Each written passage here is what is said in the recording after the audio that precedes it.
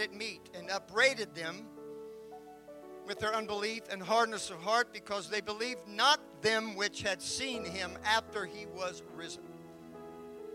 And he said unto them, Go ye into all the world, and preach the gospel to every creature. He that believeth and is baptized shall be saved, but he that believeth not shall be damned. And these signs shall follow them that believe. In my name shall they cast out devils.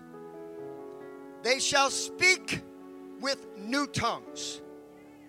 They shall take up serpents, not intentionally, but if it happens, and if they drink any deadly thing, it shall not hurt them. They shall lay hands on the sick, and they will not get COVID-19. They will not pass some pandemic virus. They shall be healed. Praise God. I want you to wave to somebody. Yeah, we can't shake their hand, elbow them or do something. Pat them on the back. Maybe that's safe. I don't know. And then you can be seated.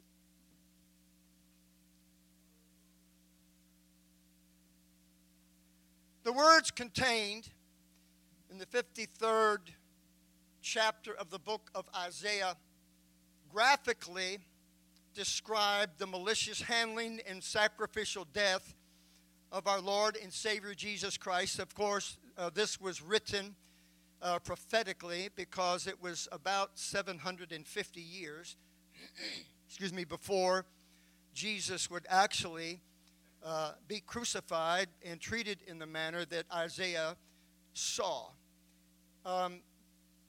This messianic prophecy opens with these words in verse number 1 of Isaiah 53. And right out of the gate, the prophet says, Who hath believed our report, and to whom is the arm of the Lord revealed? Now, I don't have time to go into that, but those are two separate things.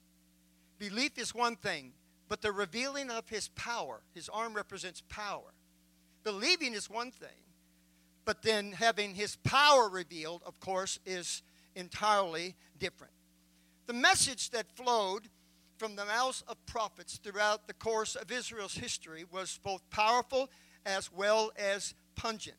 And it proved to be extremely unfortunate for many of the prophets because it led many times to their imprisonment, to their mistreatment, and sometimes, unfortunately, to their untimely and very painful death. It also led Jesus Christ and his burden for the children of Israel and Jerusalem to say this in the 23rd chapter of Matthew, verse 37.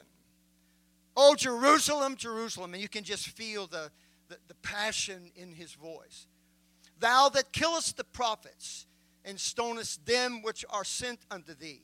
How oft would I have gathered thy children together, even as a hen gathereth her chickens under her wings, and ye would not.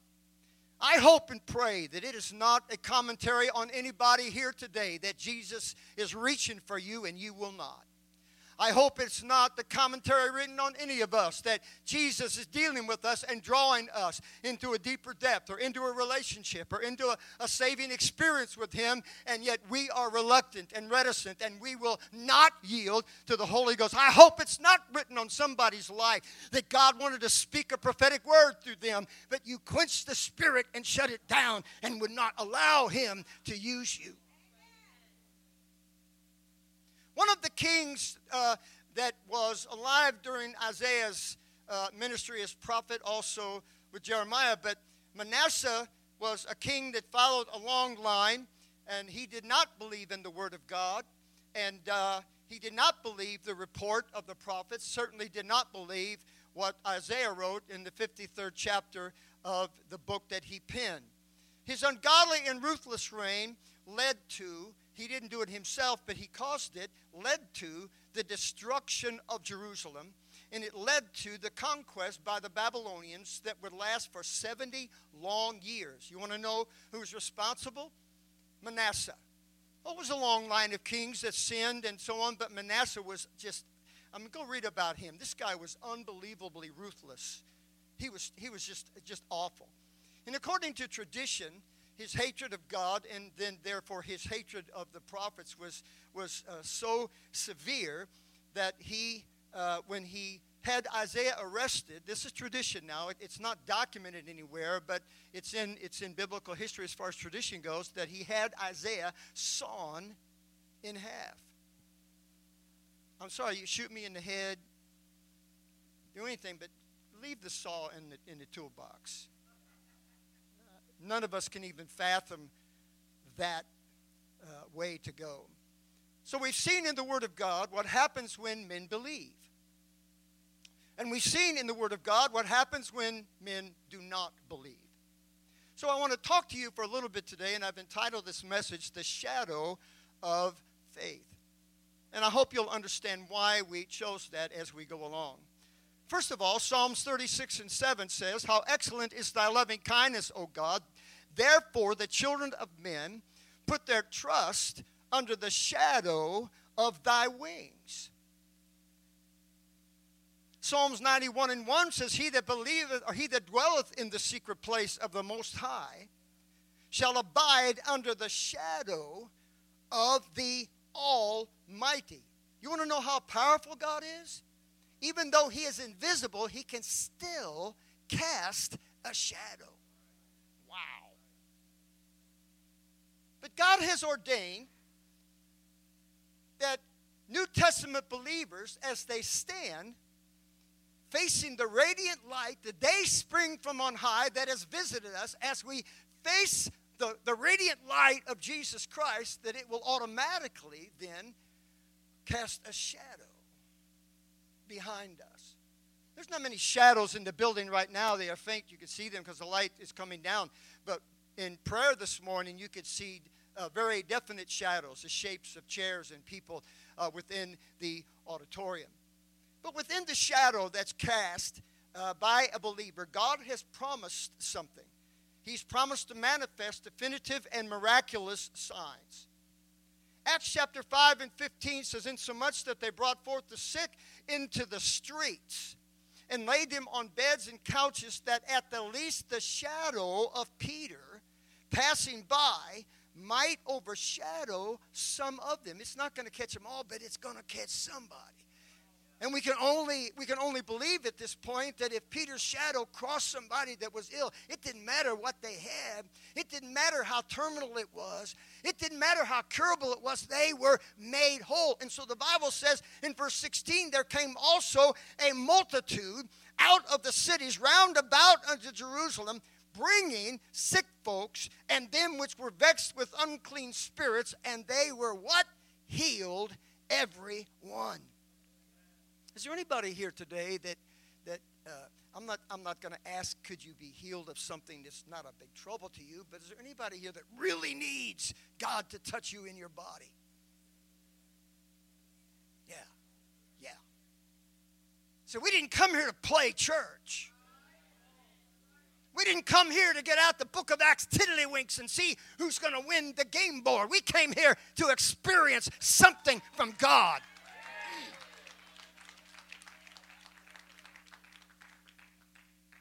In Romans chapter 4:17, it says, "For the kingdom of God is not meat and drink, but righteousness and peace and joy in the Holy Ghost." A lot of people experience the physical aspect of God's people, where they gather, their presence, their voice, their fellowship, their personalities. That's not the kingdom of God. The kingdom of God is not a tangible kingdom. Jesus said the kingdom of God is within you. But since the kingdom of God is not tangible, it operates under a different set of laws, different precepts, different principles than the world within which we live. There's a mechanical and a scientific reason why something happens when you turn the key on your vehicle. There's a reason for that. It's not a miracle. Now, if you have no spark plugs, miracle. So I'm talking about a kingdom that operates outside of the sphere of the natural laws within which we pretty much base everything in our lives. And I feel this is important. It really has nothing to do with the message. But when you are born into the kingdom of God, God expects you to live based on the rules and precepts of the covenant. See, a lot of people get baptized in Jesus' name, and they receive the Holy Ghost, but they're not at church enough to really hear teaching. All Scripture is given by inspiration of God and is profitable for doctrine, for instruction in righteousness. You understand? So there's a lot of people baptized, walking around with the Holy Ghost. You haven't got a clue what God expects of one of His citizens that's been born into His kingdom. You say, well, do I really need that? Yeah, you really need that.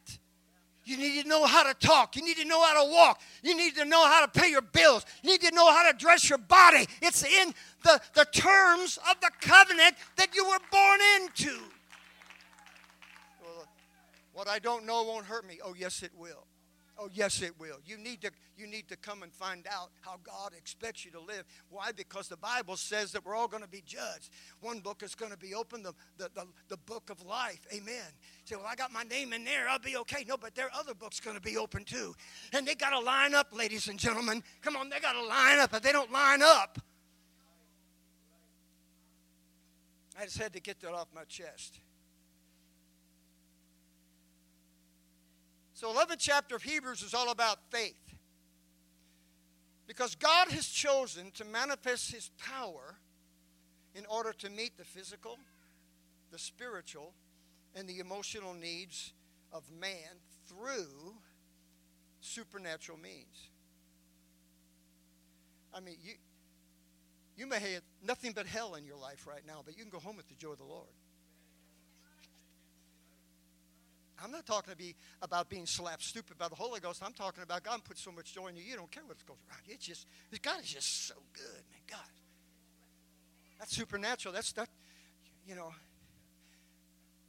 drugs. That's not therapy. That's supernatural. 1 Corinthians 2:14 says, but the natural man receiveth not the things of the Spirit of God, for they are foolishness unto him, neither can he know them, because they are spiritually discerned.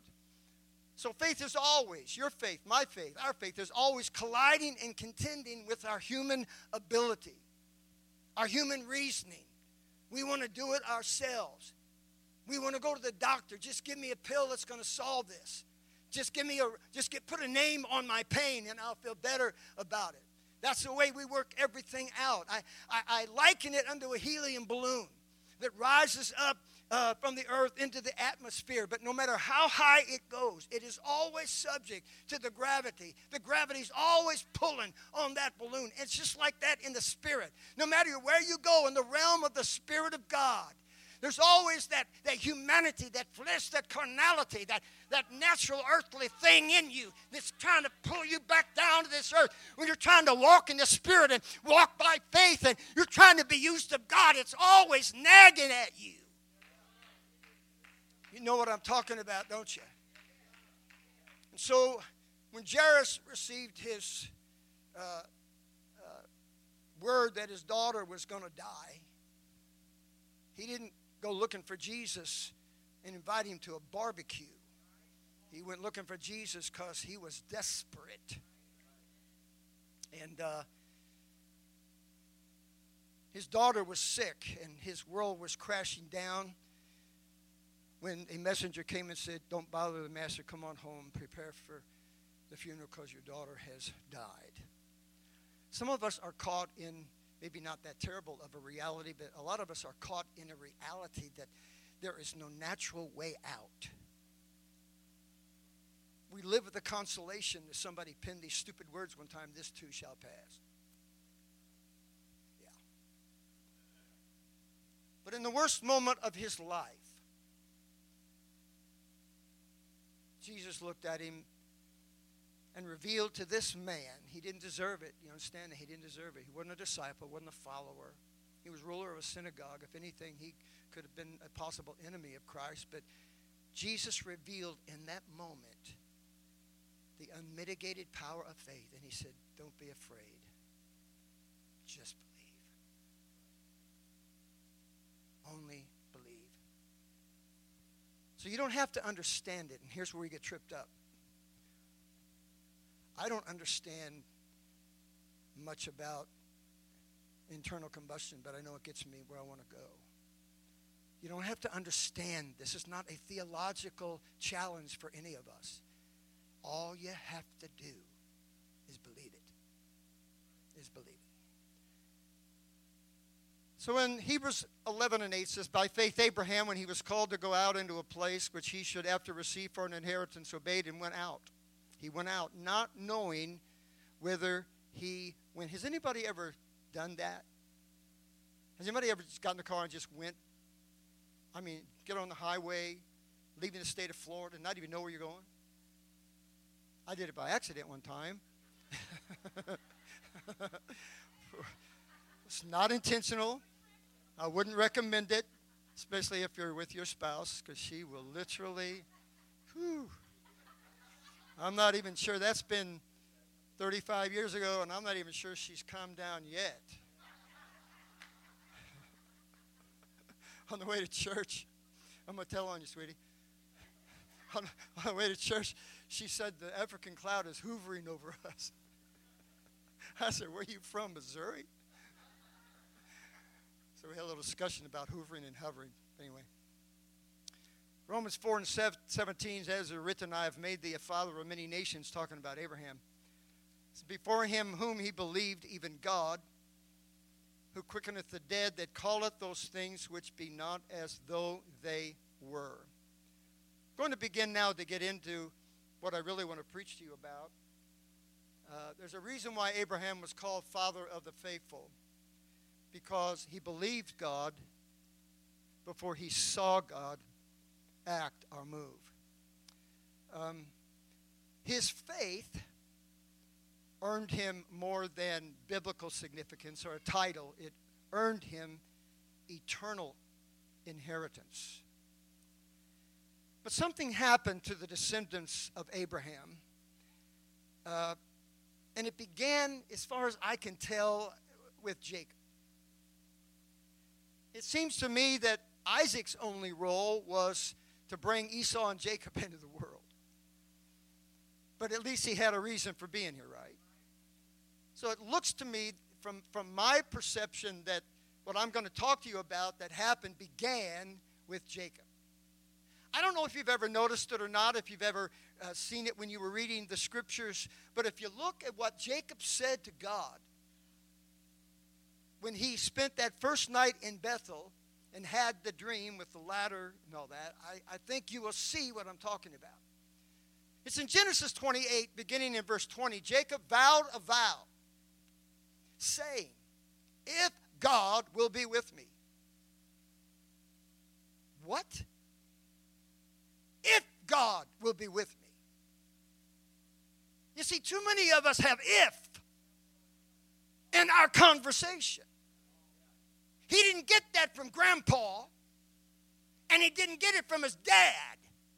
If God will be with me and will keep me in this way that I go and will give me bread to eat. Are you kidding me? And raiment to put on, so that I come again to my Father's house in peace, then shall the Lord be my God. Lord, if you can put 5 guys, burgers and fries, sitting on my table, hot and ready to eat, when I get home, I'll give thanks for my meal.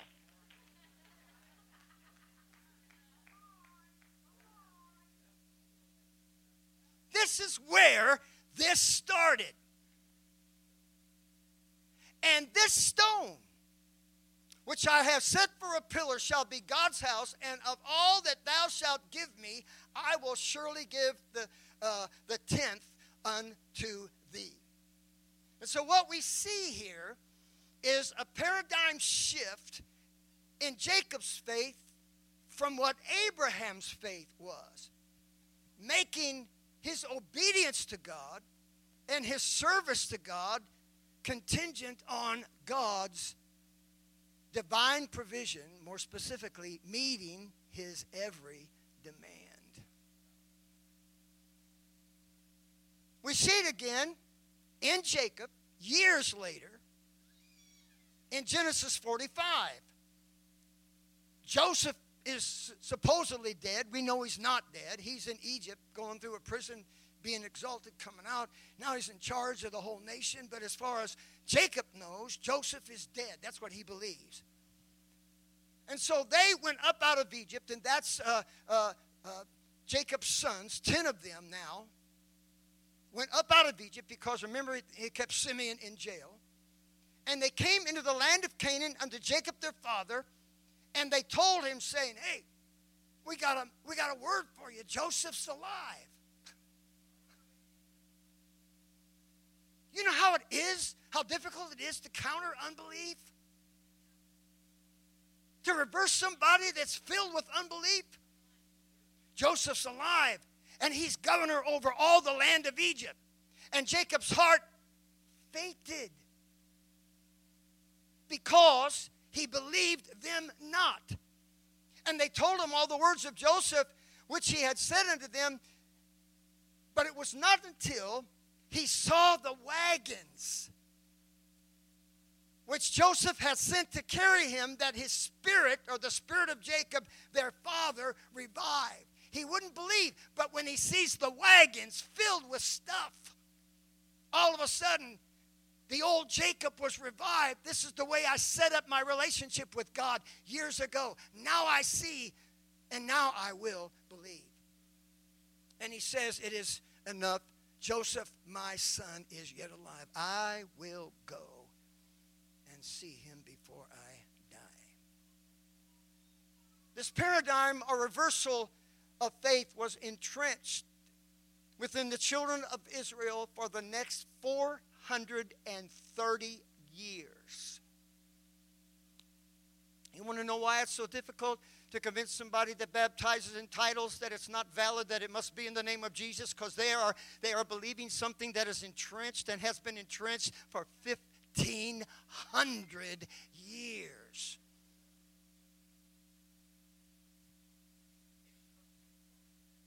And it would exist in the children of Israel on the very day that Moses would walk into town and say, I just had a visitation of God.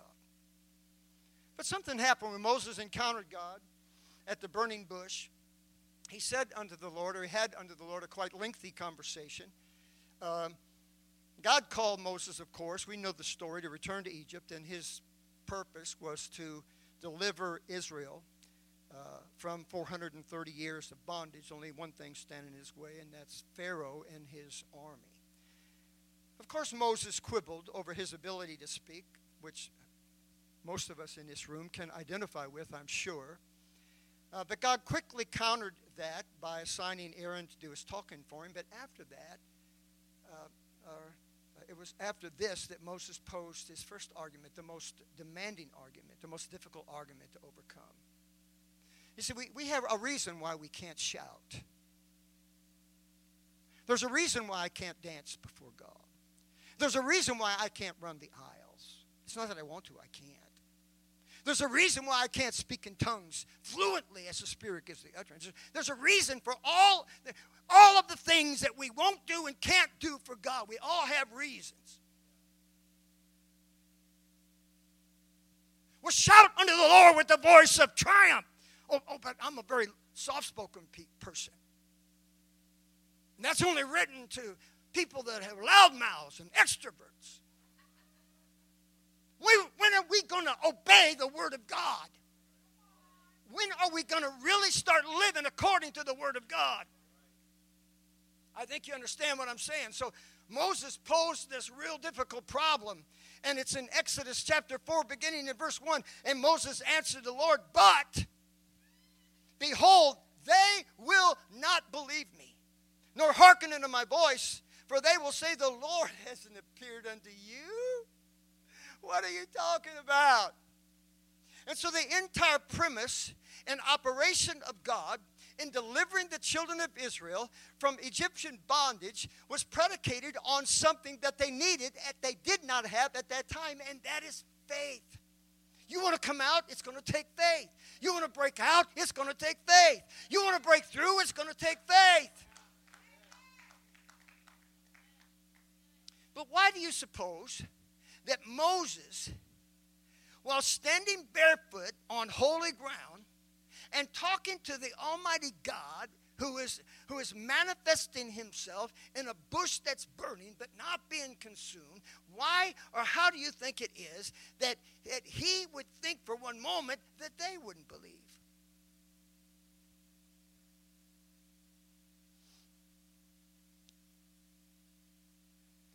Answer simple, he didn't believe. I'm standing here talking to God, and I don't believe it. I'm looking at a burning bush, and the leaves are green and thriving, and I don't believe it. So I really don't think when I get back and tell them this story, they're going to believe. When I'm standing here and I don't even believe. I'm getting ready to get on this now. So the Lord says to him in verse 2, what? Okay, all right, I got this. What's in your hand? He says, a rod. So he says, cast it on the ground. He cast it on the ground. It became a serpent. Moses fled. My favorite response as well. And the Lord said unto Moses, put forth thine hand and take it by the tail. Why the tail? Because that thing will bite you. That's a real snake. This is not a rubber snake from Toys R Us. This is real. So use some brains here. He put forth his hand, he caught it, and it became a rod in his hand. Then the Lord says this in verse 5, that they may believe that the Lord God of your fathers, the God of Abraham, the God of Isaac, and the God of Jacob hath appeared unto thee.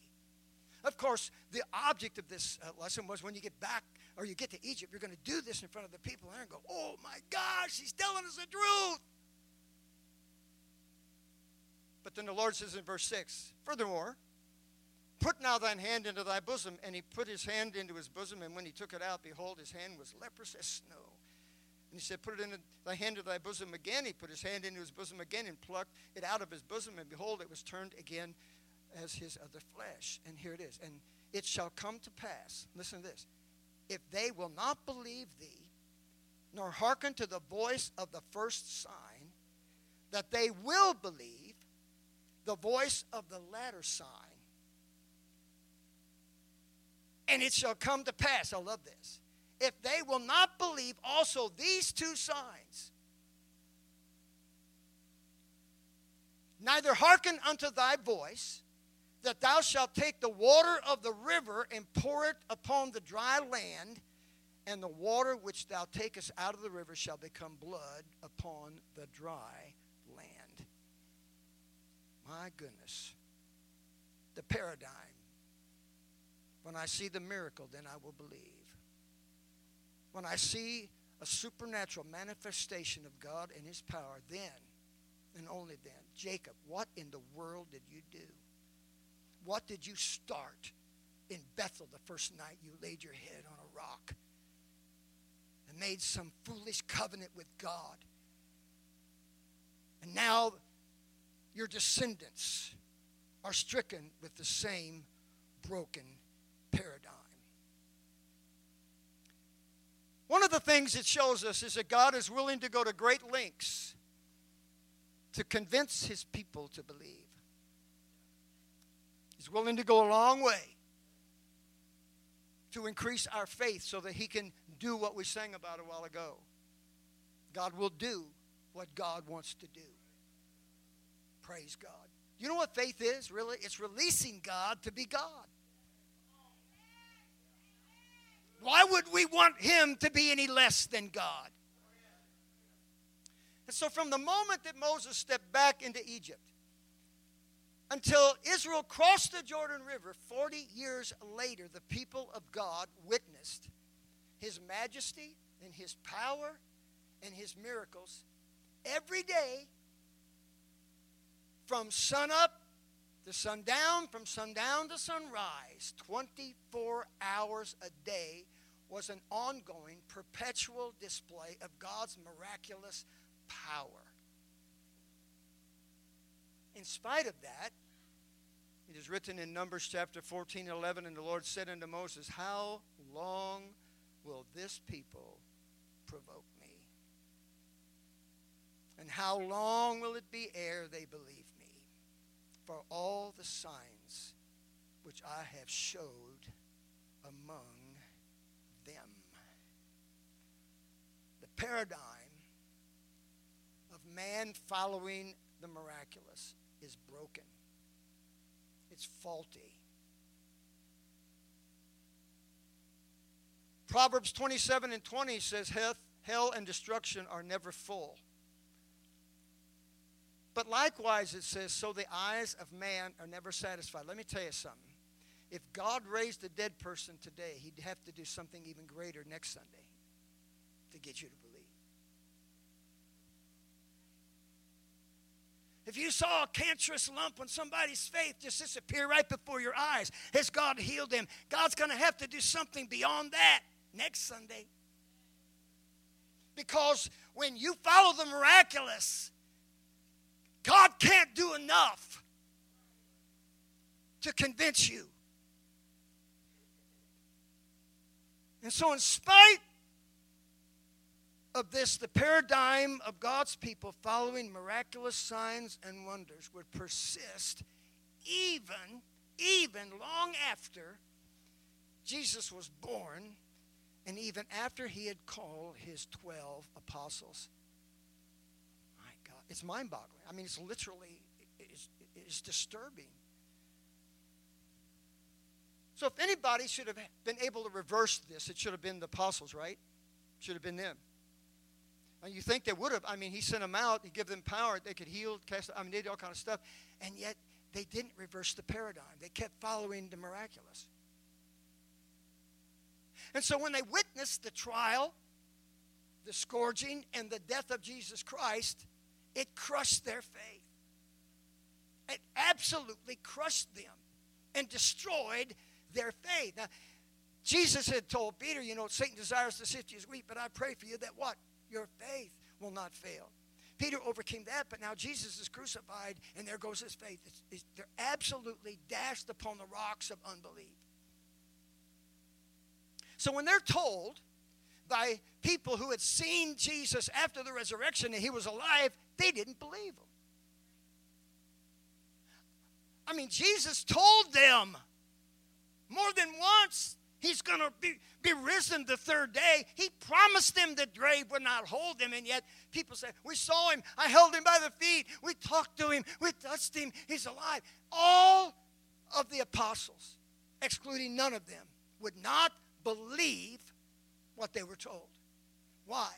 Because their eyes had seen him die. They could not get what they saw with their eyes out of their mind. Now I'm going to give you some advice right now. You need to shut off this junk that's going on in the world, because you will not be able to get what you see with your eyes out of your mind.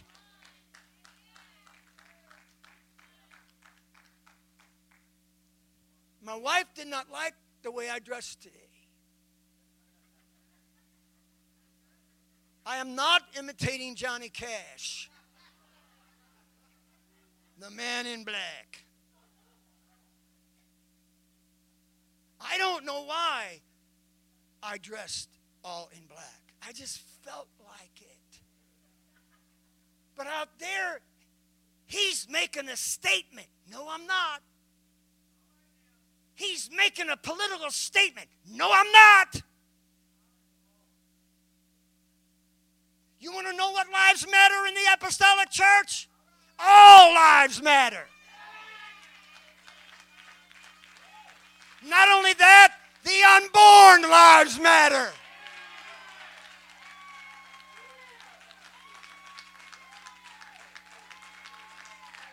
We are not apolitical, we're apostolic.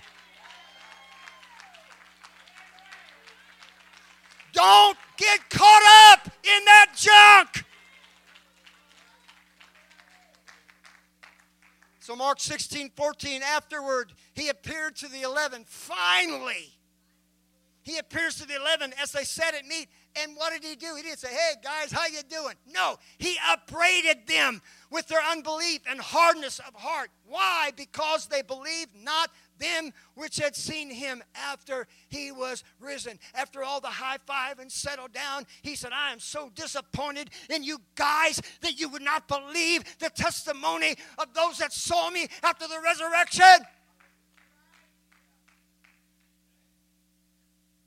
Then after that, they telling Thomas. What did Thomas say? Paradigm. It's stuck, man. It is rooted deep. I will not believe. I don't care that you 10 men. I know you, and I know you didn't see an apparition. I know who you are, and I trust you, but I will not believe. Till I touched the nail prints in his hand and put my hand into his riven side, and suddenly somebody's tapping him on the shoulder. Guess what? All of a sudden, Thomas believed. Because the paradigm is fixed. I'll believe it when I see it. Have you heard that before?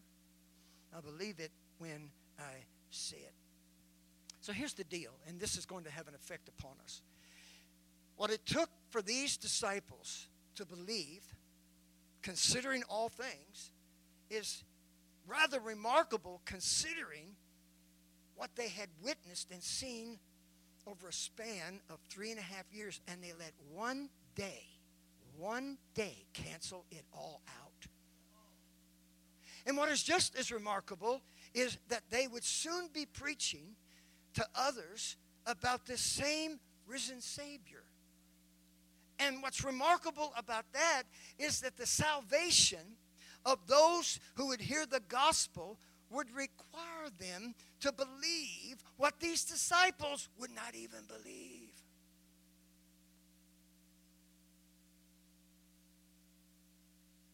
And so I can honestly say that it is nothing short of shameful if we expect people to walk in the doors of our church and believe God for salvation and the miraculous if we do not believe ourselves.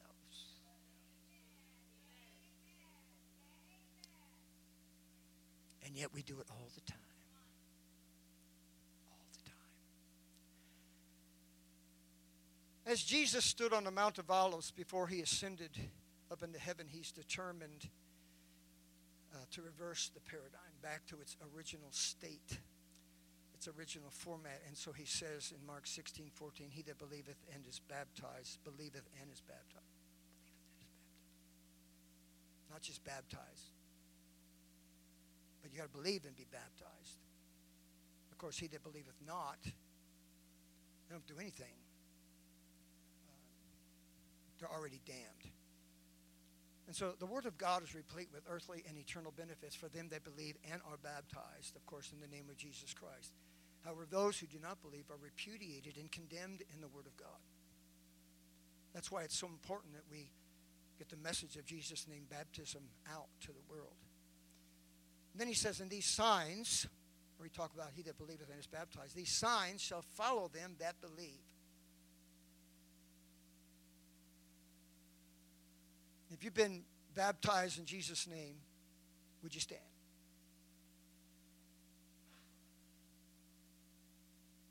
He's talking about you. He's talking about you. He that believeth and is baptized shall be saved. But then he says there's signs. You see, he says, I'm going to reverse this once and for all. You're not going to follow signs. They're going to follow you.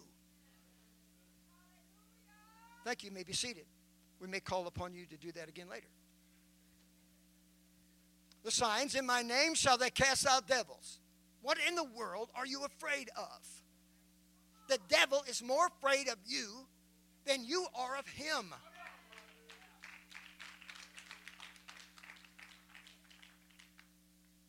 They shall speak with new tongues. If you have the Holy Ghost and you don't talk in tongues, you better check your experience. It's not a one-time thing.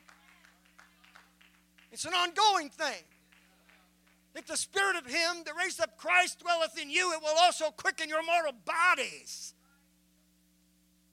These signs follow believers. They shall take up serpents if they drink any deadly thing. It shall not hurt them. They shall lay hands on the sick, and they shall recover. I must refer. I know I'm going too long, but it's a bad habit of mine. But Jesus wants to do something here, and I don't want to short-circuit it. But some of you have seen the conversation between Lee Stoneking and Art Wilson. And in the conversation, Brother Stoneking said, people ask me, when did this start for you? And he said, what are you talking about? It started when I read it in the Word of God that these signs would follow them that believe. It didn't come after 3 years of prayer and fasting. It didn't come after I shut myself in a cave for 5 years and came out walking in the Spirit. It started the moment I believed. I've heard Brother Stoneking preach many times about the miraculous. I've never heard him say, if you'll go to the prayer room for 9 hours, you can come out and lay hands on the sick. He preaches the miraculous. He doesn't talk much about prayer. Have you heard it? He doesn't get up there and say, you gotta pray 5 hours a day. You gotta fast 6 days a week. You gotta do this and all this like I do. And then God will answer your prayers. No, you got to believe. So what does prayer do? Prayer gets rid of yourself. Fasting gets rid of yourself so you can believe.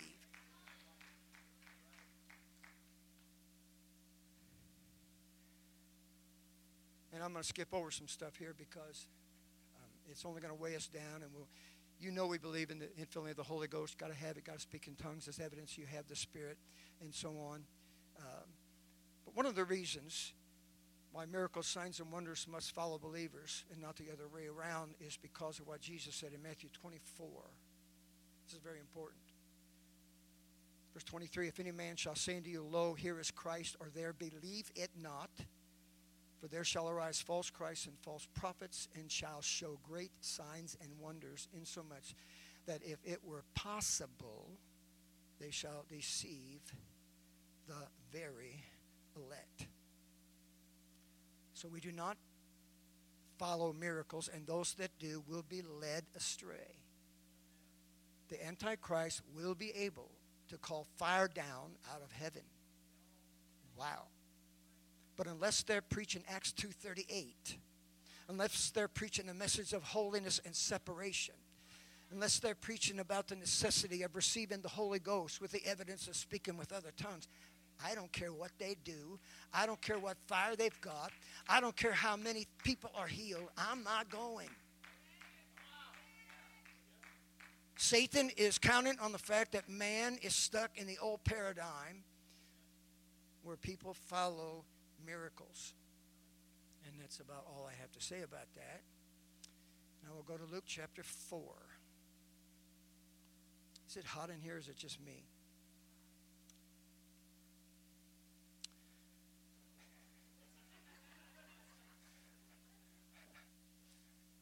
I mean, 10 more minutes and I'll be well done. I don't know about the rest of it.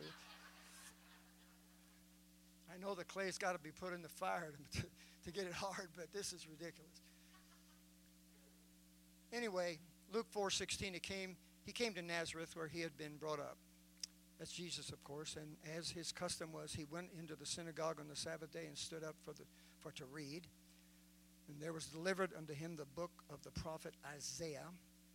And when he had opened the book, he found the place where it was written, the Spirit of the Lord is upon me because he hath anointed me to preach the gospel to the poor. Now, you all have heard this 1,000 times, and I know you're already withdrawing because you know exactly what we're going to say here. He has sent me to heal the brokenhearted, to preach deliverance to the captives, and recovering of sight to the blind, to set at liberty them that are bruised, to preach the acceptable year of the Lord. Now, this occurred after Jesus had been led of the Spirit into the wilderness, where he spent 40 days fasting and being tempted of the devil. Even though Jesus could not step directly out of the carpenter shop with dust on his fingers and enter directly into ministry, he had to separate himself and prepare himself for the ministry that was placed upon him. After fasting and his 40 days in the wilderness, the Bible says he came out of the wilderness in the power of the Spirit. Came out of the wilderness. Don't curse the wilderness. It's necessary. Many of the trials and tribulations that you go through are essential for God to mold you into the man and woman that you need to be used by God. But then he attends the small synagogue in Nazareth. And this is the synagogue that he frequented when he was growing up every Sabbath. So he is well known here by everyone. He reads a quotation from the book of Isaiah that prophetically pertains directly to him. Now that's rare in itself, right?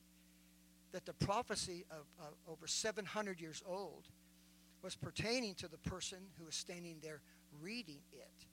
All right? The first 9 words of Isaiah's messianic prophecy pertains to every apostolic believer. So, well, that was for him. He was anointed for these purposes. Yes, he was. But the first 9 words applies to every apostolic believer. They are, the Spirit of the Lord is upon me because.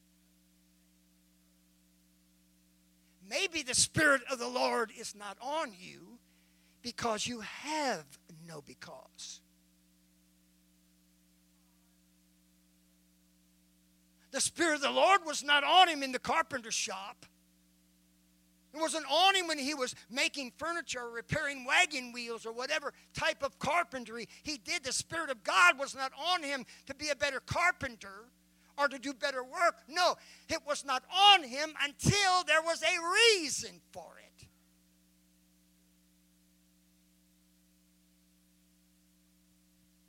Now, we've rehearsed the reasons why the Spirit of the Lord was on Jesus Christ. It was to anoint him,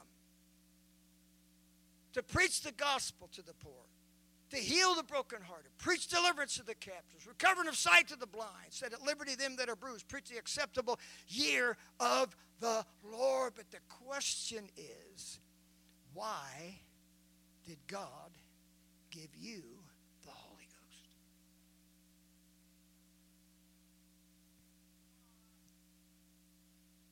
You say, well, that has an obvious answer, why God gave me the Holy Ghost. And I know that's what everybody is thinking, because the simple answer is because he has to give me the Holy Ghost to fulfill what he said to Nicodemus in John 3 and 5. Except a man is born of water and of the Spirit, he cannot enter the kingdom of God. Is this the only reason that God gave you the Holy Ghost? Initially, perhaps. But after you walked out of the house of God or from camp meeting that night and you wake up the next morning, now why do you have the Holy Ghost? The Bible emphatically states and declares that ye shall receive power. After that, the Holy Ghost is come upon you, and ye shall be witnesses unto me. Read it 1,000 times at least. So we understand, and I want you now to know that yes, God gives you the Holy Ghost because you have to be born of the Spirit in order to be saved and to enter the kingdom of God. But there are ancillary reasons beyond that God gives you the Holy Ghost. See, not me. I'm not called to preach. I'm not talking to preachers. I'm talking to apostolic people. So beyond satisfying the requirements of being born again of water into the Spirit, I ask you again, why did God give you the Holy Ghost? Nobody said it better or with greater clarity than David when he was in the valley of Elah and Goliath was fomenting his challenge and charge against the men of Israel when he said, "Is there not a cause?" Why did David go up against Goliath? We could cite any number of reasons, but I'm going to tell you what fits the narrative of the message and that day itself. He had a because. Nobody else in the army had a because. He was the only one, and he stated it. Is there not a cause or a because? So here we are. A diminished number of people than what we were before this pandemic struck, and we're doing our best to recover from a pandemic that is re-energizing itself. Over 10,000 people yesterday in the state of Florida came down with COVID-19. We're trying to recover from a global pandemic. We're trying to, with whatever resources we have at our disposal, recover from the collapse of our economy. We're all shaken in our mind and spirit over the anarchy that is running rampant and loose and unchallenged in the streets of America. We are grieved. I know this was not done in a corner. I know you know this. You heard this week. That the Supreme Court granted constitutional privilege and protection to the most debased and immoral men and women of our society. You think these are not troubling times? My gosh. And so with all of this, are we not able to find a because why we need a move of God in this place? Are we unable to come up with a because for our Holy Ghost?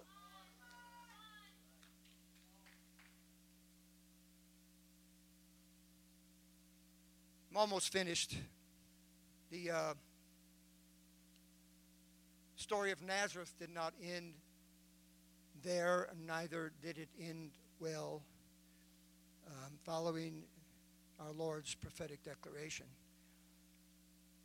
Luke chapter 4 and 20, and he closed the book. And he gave it again to the minister and sat down. And the eyes of all them that were in the synagogue were fastened on him. He began to say unto them, this day is this scripture fulfilled in your ears. The enormity of what he said there, besides everything else that he read from Isaiah, what he says here, the enormity of it is, it's mind-blowing. It is incredible. I mean, it's hard to even wrap your mind around it. That he says this day, right here, right now, in front of this small group of Hebrews gathered in synagogue in Nazareth, this day is this scripture fulfilled in your ears, right before your eyes, right here and now. And you would think that Nazareth, being the place where Jesus lived most of his life, and with the Messiah now publicly launching his earthly ministry from that point, from there, that Nazareth would have been ground zero for the miraculous. You would think that the synagogue would begin to levitate and shake under the power of Almighty God that was present, but it didn't. It's written in Mark chapter 6, 5 and 6, he could there do no mighty work, save that he laid his hands upon a few sick folk and healed them. And he marveled because of their unbelief. So the residents of Nazareth were given a very unique and rare opportunity to be the first of humanity to have the Messiah and his deity revealed unto them, and also to witness and experience his might and his power, and yet they didn't. They didn't believe. And I have to wonder why in the world, what would keep them from believing? What could it possibly be that would prevent them with such an opportunity from believing? Jesus, Mark said, closed the book.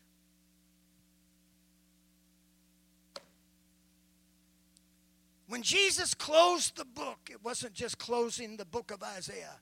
He was closing the book on Nazareth. He was closing the book on these people to whom he chose to reveal himself. And they reared back with indignation that this carpenter would declare to be the Messiah and to have such power from God. And he closed the book. There was no debate. There was no argument. He didn't try to convince them. He just closed the book. Why the incredulity? Why the unbelief? Why did they withdraw given this opportunity? To me, there's just one answer. One answer.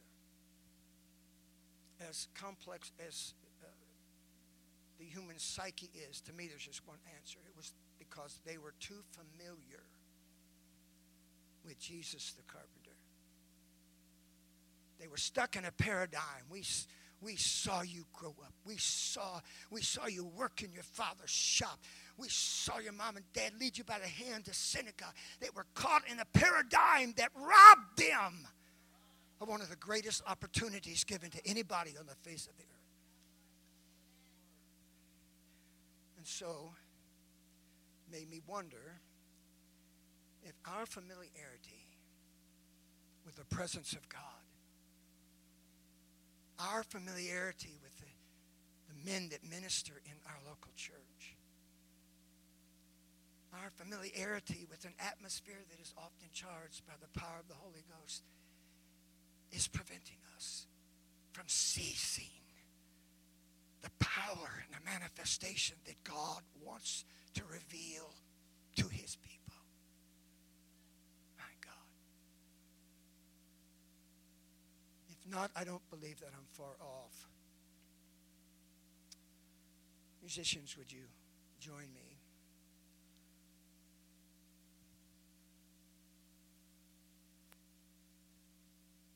As the children of Israel traversed the wilderness, there were a lot of really incredible things that happened along the way as they were marching toward their appointed destiny. But along the way, God attempted to reverse that destructive paradigm of faith. So when the children of Israel entered the wilderness of sin and they camped in a place called Rephidim, there was no water to drink. And it's not like, okay, we'll fix it tomorrow. I mean, they went a number of days in the wilderness. You have to have water. And it became a desperate situation. So they began to complain. Hear me when I tell you that complaining to God is not going to get you anywhere. Pour mouthing yourself to God is not going to release his power. They complained to Moses. They were upset with Moses. And it wasn't Moses' fault. Moses didn't go drain the wells. I mean, but he was the man at the top. So they complained. And the Lord said to Moses, "Go on before the people and take with thee the elders of Israel and thy rod, wherewith thou smotest the river. Take in thy hand and go. Behold, I will stand before thee upon the rock in Horeb, and thou shalt smite the rock, and there shall come water out of it, that the people may drink." And Moses did so in the sight of the elders of Israel. Water came out. Later, in their journeys, the people would encamp at Kadesh, and they would experience the same dilemma. You see, we have a problem. If God heals us one time, we have more of a problem believing that he'll do it again. Has God ever healed you? Then why do you think he won't do it again? And so they were out of water, and they complained again, and the Lord speaks to Moses again, Numbers 27, says, verse 8, "Now take the rod and gather thou the assembly together, thou and Aaron the brother, and speak ye unto the rock." Now, speak to the rock. Talk to the rock. Before their eyes, let them see you talking to the rock. "And it shall give forth his water." Not its water, his water. You ever seen that? It's not its water. I never referred to a rock as a he or a she before. But God did. And thou shalt bring forth to them water out of the rock, so shalt thou give the congregation to the congregation and their beast drink. And Moses took the rod before the Lord as he commanded. And Moses gathered the congregation together before the rock, and he said unto them, Hear now, ye rebels, must we fetch you water out of this rock? The rest of the story is impertinent. But water did come out of the rock. Both times, God providentially provided water for the children of Israel out of the rock. Out of the rock. Not a rock. Out of the rock. It was out of a very specific rock. Now try to stay tuned for just a minute. He didn't send Moses out and say, pick out a rock and smite it. Or go pick out a rock and talk to it. No, he said, you go smite the rock, and you go speak to the rock, and water will come forth. It's interesting here that 1 Corinthians 10, 1 through 4 says, Moreover, brethren, I would not that ye should be ignorant. See, God wants to establish a paradigm of faith in his church. How that all our fathers were under the cloud and all passed through the sea, and were all baptized unto Moses in the cloud and in the sea, and did all eat the same spiritual meat, and did all drink the same spiritual drink, for they drank of that spiritual rock that followed them. These signs shall follow them that believe. They drank from the spiritual rock that followed them, and that rock was Christ. This is how far God will go to convince us to believe and trust him. From the first day, you can stand with me, from the first day that the children of Israel followed Moses out of Egypt, the next morning, when they found themselves out of Egypt, in a large group of people, wondering about what's going to happen next, there was a rock that was close behind them. When they crossed through the Red Sea, got on the other side, the first night they camped out of on the other side of the Red Sea, there was that rock, the same rock that was just outside of camp. It was just behind them. It followed them. For the next 40 years, everywhere they went throughout the wilderness, when they made camp that night, that rock was right behind them. It was right there. It was always in the same place. You didn't have to go looking for it. You didn't have to search for it. It was always right there behind them. And so it wasn't long before God would say, hey, go to the rock. And Moses knew exactly where to go and exactly what to do. God was establishing the paradigm that miracles will follow you wherever you go. You say, well, I'm not a very spiritual person. Well, I'm sorry for that. I'm disappointed in that. And I'm sure God is too. But he didn't say these signs shall follow them that are spiritual. I'm just being honest with you. He said, these signs shall follow them that believe. He established the premise of that faith by those that believe and are baptized. And so Jesus has ordained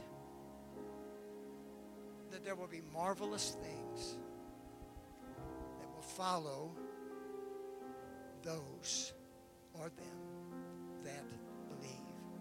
There are signs. And this was all over me throughout the course of my meditating and making notes in prayer concerning this particular message. And I couldn't get away from it, and it is still pressing on me right now. The woman with an issue of blood, the Bible says, came behind him in the press. again, Jesus is doing everything he can to realign the paradigm. She comes behind him in the press. And she's sick, and she's tired, and she's weak, and she's broke, and she's discouraged, and she's depressed, and everything is against her. But she says, look, if I can just touch, just rub my hand across the hem of his garment, I believe I will be made whole.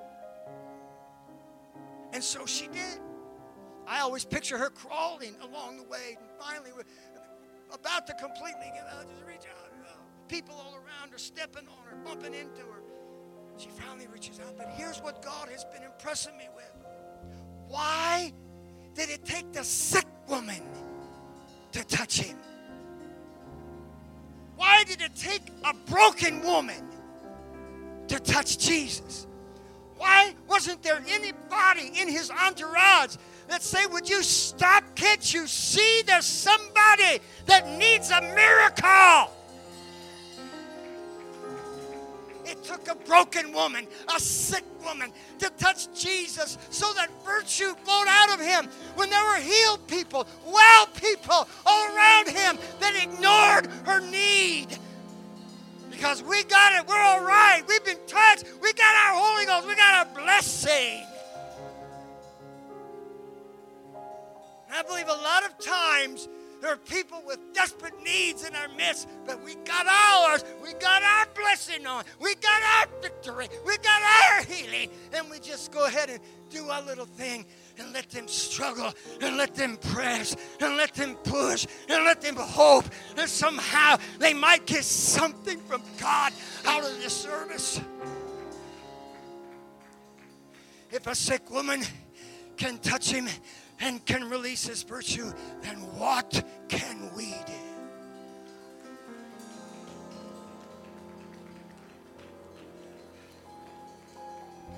What are we capable of? Tuesday night, prayer in the church.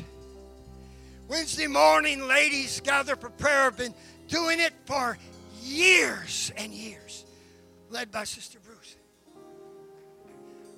There's been a group coming to the church every morning for weeks now. At 5 and 6 o'clock in the morning, praying every morning for weeks. Sunday mornings in the back room, we walk through a sanctuary where the worship team has already gathered and prayed. And we go back to the prayer room to pray. What are we doing? I'm tired of sick people walking out of our church amongst the people of God that are blessed and enriched by his glory, and yet they're sick and they're not healed. I believe it's time that somebody knows, I've got to get God in this place. I've got to get the power of God in this place. I've got to get a hold of God, not because I need it, but because they need it.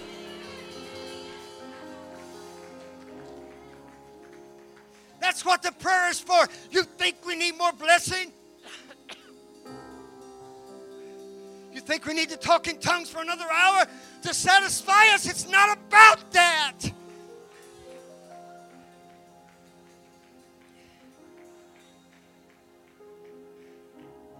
not about having better church. And so I prayed for months. I'm serious. I prayed for months. Every Sunday that somebody will walk in the doors of our church with an alabaster box. The saints come and go. They're so satisfied and content. If God moves or he don't, it's not that big a deal. And I've wished for months, God, would you send somebody to walk down the aisle of our church with an alabaster box and change the atmosphere of our worship. And then the Holy Ghost spoke to me a couple weeks ago, and I am still reeling from this, and I haven't figured it out. He said, why doesn't the whole church break their alabaster box? What if a whole church would break the alabaster box?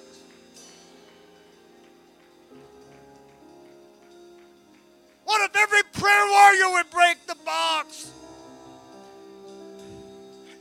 What if every Holy Ghost-filled person would walk in the door and say, I'm not going to be satisfied with goosebumps today. I'm not going to be satisfied with a trickle blessing. I'm not going to be satisfied with a warm feeling in my soul. I'm going to lay it all on the line. I'm going to give it all to God.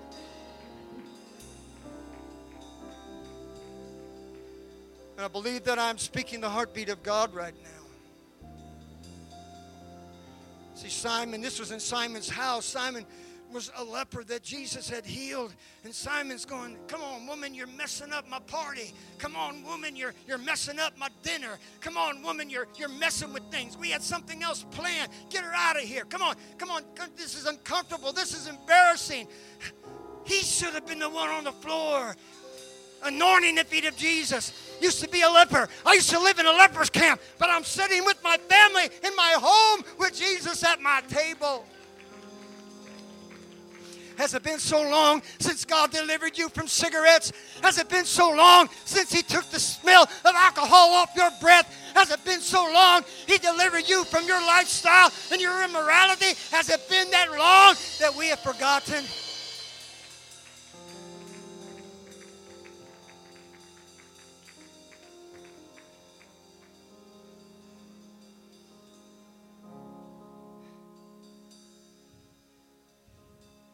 Church starts at 11 o'clock now. Hopefully we'll be able to move back to Sunday school soon.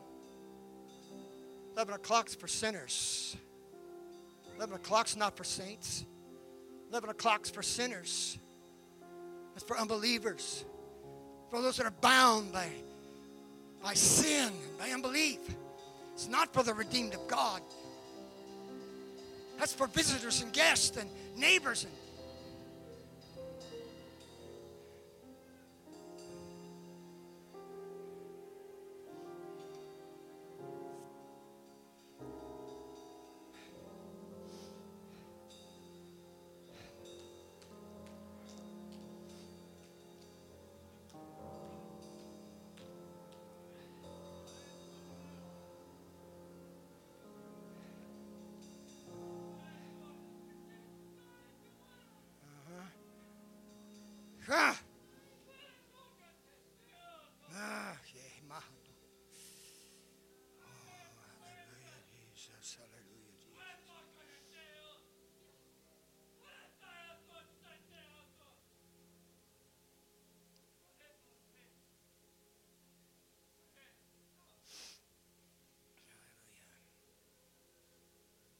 I am walking among my people.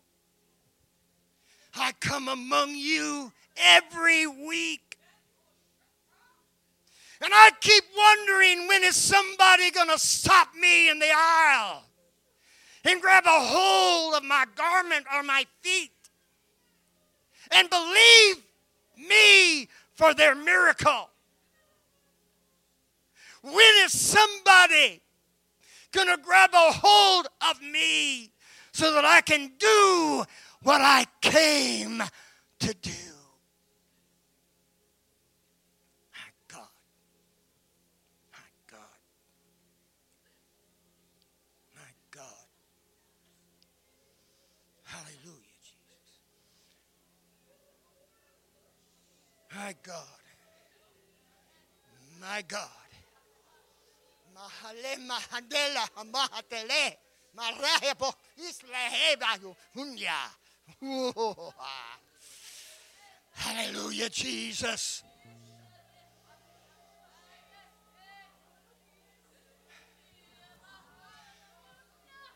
Find a place to pray right now. It's not the conventional everybody in the altar. Find a place. Fall on your face before God. Repent and ask God for His forgiveness for the lethargy and the apathy and the nonchalance about our walk with God in a lost world.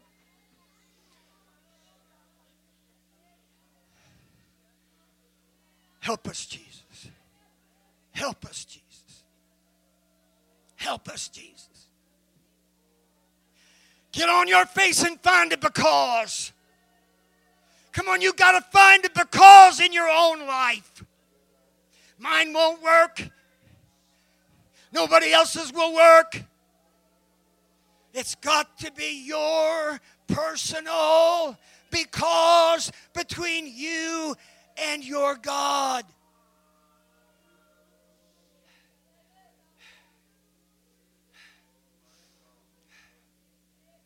Jesus. We're not coming and laying hands on you right now. This is between you and God.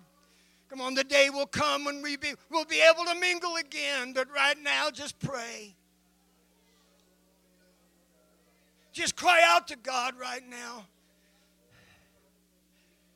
Thank you, Jesus. Thank you, Jesus. Thank you, Jesus.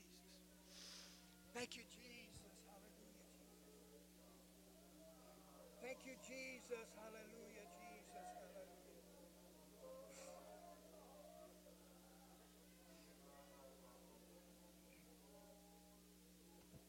Let something break within you. Praise God, praise God, praise God.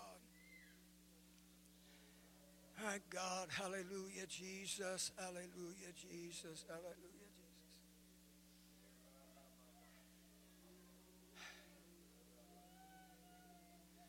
Oh God, thank you for your presence, God. Thank you for your awesome presence, Jesus. Don't close the book on us, Jesus. Don't close the book just yet, God. We're listening, Jesus. We can hear what you're saying, Jesus. Oh, God, hallelujah, Jesus. Oh, God, hallelujah, Jesus, hallelujah, Jesus, hallelujah. Come on, God, help us, Lord, help us. It's your will to heal the sick. It's your will to save the lost. It's your will to deliver the addict from their addiction. It's your will to put families back together and to restore lives. It's your will. It's why you died. That's your because. And it's got to become our because.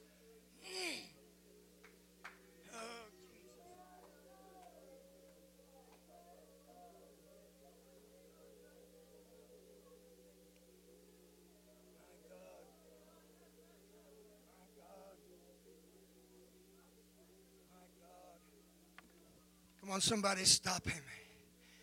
Come on, somebody stop him. Don't let him go on. You may think he's going to try and walk on, and he will. You gotta not let him go. You gotta get a hold of him and not let him go until you get what you need.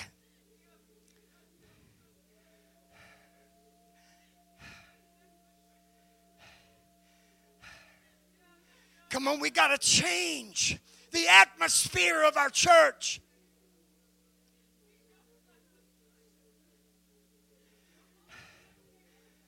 Thank you, Jesus. Thank you, Jesus. Thank you, Jesus. Thank you, Jesus. Thank you, Jesus. Thank you, Jesus. My God. My God. The Holy One of Israel is in our midst. He is here right now. He wants to heal us and bless us, empower us, and strengthen us.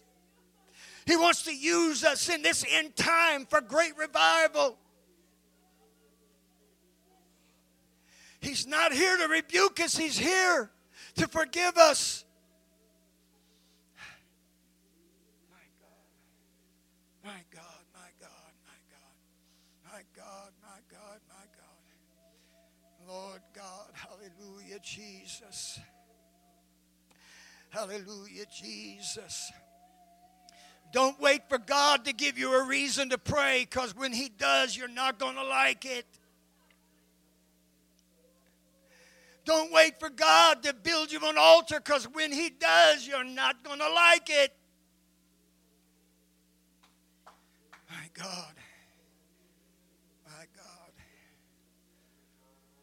Hallelujah, Jesus. Hallelujah, Jesus. Hallelujah, Jesus. Hallelujah, Jesus. Come on, Jesus had walked by, and blind Bartimaeus cried out. They tried to shut him up. That's what your flesh is going to do for you. It's going to try to shut you down and shut you up. Don't let him get away this time. Don't let him slip by this time. Don't let him walk out the door this time. Not today. Oh, Jesus. Hallelujah, Jesus. My God, my God, my God, my God. My God, my God. My God, hallelujah. Thank you, Jesus. Thank you, Jesus. Thank you, Jesus. Oh, God. One God, we're on our faces before you right now. We don't want Nazareth written on the door of our church. We don't want Ichabod written on the door of our church. We don't want people to talk about the church we used to be or the people we used to be. God, help us today, Jesus. Oh, God. You have the key of David. God, open the door before us that no man can shut. And God, we'll go through that door to whatever awaits us and whatever meets us on the other side. Because we've heard from you today. We've heard the word of God today.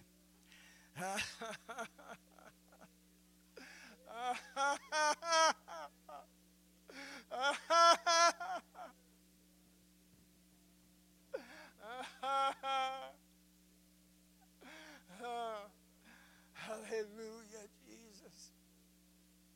Hallelujah, Jesus. Hallelujah. My God, hallelujah. My God, hallelujah. Oh God, receive us today. Receive our worship, Jesus. Receive our brokenness, oh God. Lord, you said that a broken heart and a contrite spirit you would not despise. Receive us in the spirit within which we approach you right now. My God, my God, my God. Hallelujah, Jesus, hallelujah.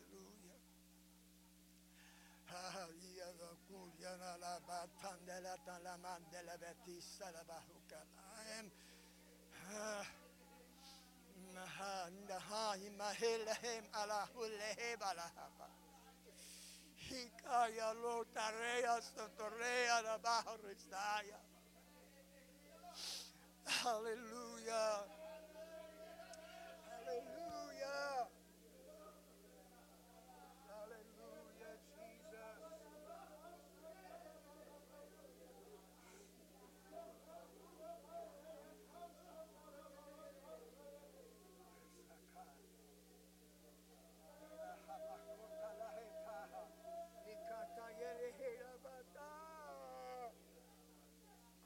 Hallelujah. Hallelujah.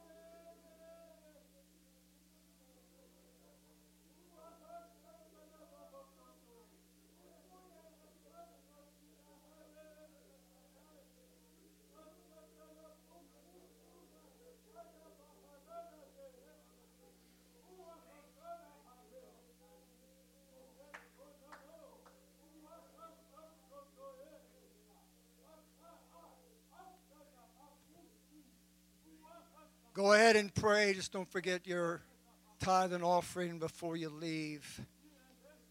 Just pray as long as you want to.